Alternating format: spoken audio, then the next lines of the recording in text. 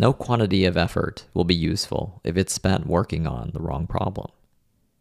Just putting in effort, it turns out, is about 1/3 of what matters. A good place to start is critically evaluating and picking the right problem that is best suited to your goal, which can then be compounded by picking high leverage activities. In other words, tasks that yield the most relevant output. The effects of these activities can then be compounded by sheer effort. No other order makes sense.